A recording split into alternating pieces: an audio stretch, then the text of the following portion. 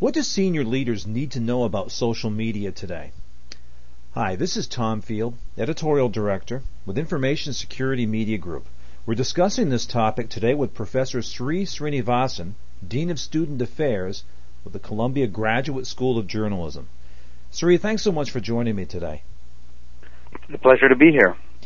Just for a bit of context, why don't you tell us a little bit about yourself and your current work, please?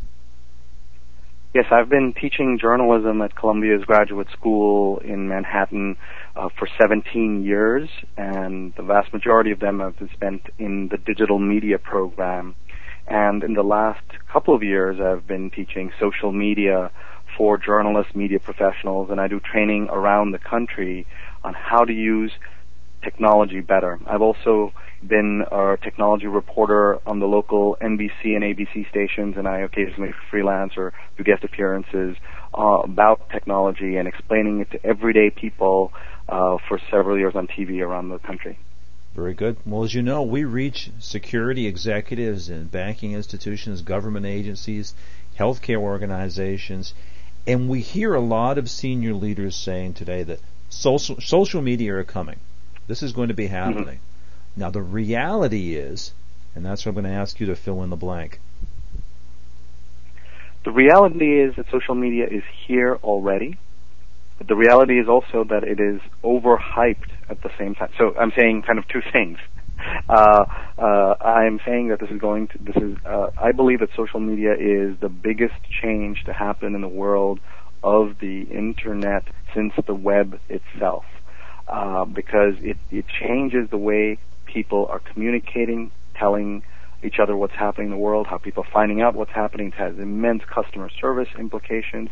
It has ways in which people are doing business has been affected, as well as personal connections. So we think of social media sometimes as something that the kids do, but I spend a lot of time talking to senior leaders that they need to understand this. Well, that gives me a good entree here. What do you find that senior leaders most misunderstand about social media? One of the things they misunderstand is that it is for kids to do, and it's kids sharing photos, and that's part of it. But it is also has immense implications for a business organization in almost every part of the company, from marketing, sales, advertising, customer service, getting new customers, customer acquisition. All of that has an impact. This doesn't mean at the same time that you only need to worry about this. The good news for senior leaders who haven't dabbled in this field is digital and social media is an overlay over all the traditional stuff that they already know so well. Their experience, their background, their knowledge is absolutely key to success. And you don't have to be somebody who knows all of this to use this well. You just have to have something. One of the things I tell people is you have to have something to say on social media. So that's why your background and experience is actually helpful to it. There are also people of different ages. Yes, there are some 22-year-olds doing it, or a lot of 22-year-olds, but I've given workshops where the average age is 76, and people are interested. So let's set aside the idea that age is a factor. Let's set aside the idea that this is a playtime thing. This is now the number one activity on the Internet, even beyond porn, which you can imagine how difficult it is to get something to knock porn off that pedestal as something that people do. And that means people are talking about you, about your company, about various aspects of your business, and you need to understand that. Well, Sri, let's talk about some specifics. Let's talk about LinkedIn, Facebook, Twitter, whatever you want to talk about. Where do you see organizations benefiting the most from the use of social media?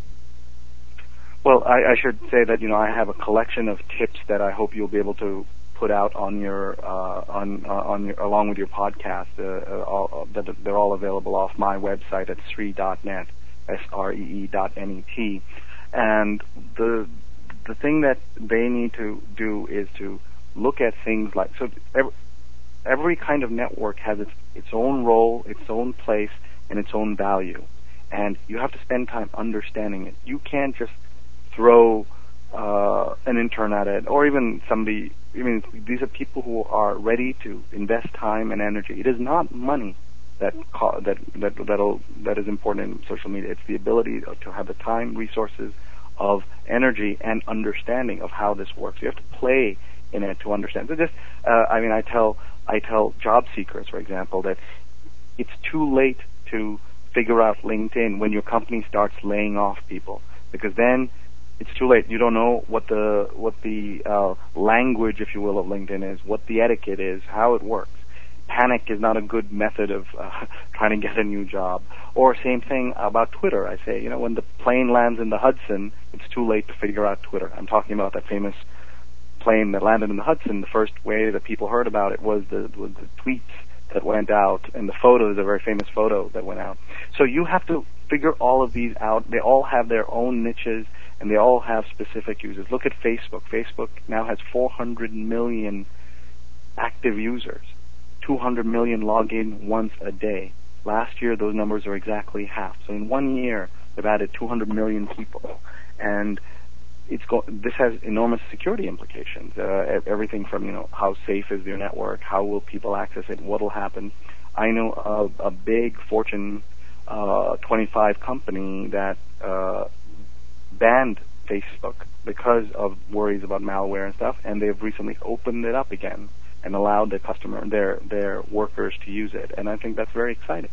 And but it is possible to have problems in social media, but it's also the advantages are far greater than the negative aspects. And another way for a senior leader to understand this is senior leaders understand and love email to some extent. They've made their peace with email. They get their work done on it. They direct their secretaries with it. They direct their friends. They plan their birthday parties. Everything they do is done via email as a construct for work today. You would agree, right, Tom? That email is wasn't the case 15 years ago, but is now. Right. But so it is now 100%. They figured it out. But I'll tell you that if I wanted to do an anti-email campaign, I would just say to you that 90% of the world's email is spam. And then you say, wait a minute. But I figured out the 10% that runs my life and that makes me more efficient and makes my business thrive, right? I believe that in social media, it's not 90% that's equivalent to spam. Maybe it's 30%, 40%, 50%. But even if it is 90%, the key is that we found the 10% that's gold to us. And that's what we need to find in social media. And as I said, I believe the percentage is much lower in social media. Now, you touched on a topic I want to dive into a little deeper, which is security risks.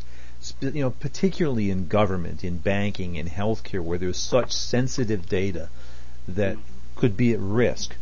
Where do you see the biggest risks to organizations when they are involved in social media, or their employees are involved in social media? It's an excellent question, and something that if I were a security executive, I'd be up all night thinking about this. This is what would keep me up at night. But I would say that the biggest problem in social media is the word social, and therefore it's the people that are the problem. It's not, it's somebody giving away information about what they're doing when they shouldn't. It's somebody uploading pictures when they shouldn't. Hey, look, I'm working in this office and I found this new thing that we're working at on the office, and then they're tweeting about it or telling their friends. So it's that human problem, if you will, that's a much bigger deal to me than the very legitimate problems of things like malware and other security things. Those all exist, but they're not any worse than they are on email. In fact, much less, I think. And the tools are constantly improving to fix those problems. But what I'll go back to is the people. Teach your people to use this well. It's like I tell parents of kids in high school, teach your kids that social media is going to be part of their lives for the next 100 years. Even if Facebook goes away, Twitter goes away, this is microblogging, and social media is here to stay. Now, you made a good point that it's social and it's about people. How do you respond to critics that we hear from, certainly in business organizations, that say this is just a waste of time because it is just socializing? What's your response to them? Well, no. I think, by the way, Twitter has the best set of examples on how to do this. They have a section of Twitter called business.twitter.com. No www, just business.twitter.com. If you go there, they have case studies from multiple organizations, business case studies, by the way, with the slides already there, so you can actually borrow those slides to make a presentation, but just to see the case that they make and how different companies in different sectors are making social media a business case. One last question for you, Sri. I know you've spoken a lot about how individuals can improve their professional lives via social media. If you could offer a couple of tips to senior leaders along those lines, what would you suggest to them? In what particular aspect would be most helpful? Improving their own professional lives. A couple of things. First is change your media diet. We all love the Wall Street Journal. I'm not saying stop reading the Wall Street Journal, but you must read the Wall Street Journal of social media, and that's a website called Mashable, Mashable, Mashable.com, which is the Wall Street Journal of this topic, which means you've got to dive in and understand what are people saying, what are they reading, what are they talking about, what are the new tips. They have a lot of good stuff. That's one. And again, on my collection of tips, you'll see a lot of them. And Tom, what's the easiest way to get that to your folks? Is it just to, would you be able to give them a link, or should I give the link now? Why don't you give it right now, and we'll see if we can share some as well. The link where I'm collecting all my social media tips is http://bit.ly/SreeSoc, SREESOC. bit.ly/SreeSoc, SREESOC, or you can find it all on Sri.net. To go back to your folks, I'd also say that the number one thing they have to do is start playing with this.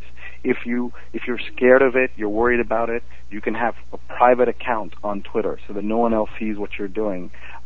Watch other people, see how they're using it. There's a section on Twitter called exec tweets, EXEC, exec tweets, TWEETS.com, where they just collect executives, senior C-level people are tweeting all day long, and they collect and curate the best of those. So there are ways in which you can find in different industries people who are already doing it. Having said all this, I also want to emphasize that I'm a skeptic in the sense that don't overdo it. Don't believe this is going to save your business. Don't believe that this is going to be more important than all the traditional stuff you already do. And if you keep those guidelines in mind, I think you'll be fine. The topic has been social media. We've been talking with Sri Srinivasan with the Columbia Graduate School of Journalism.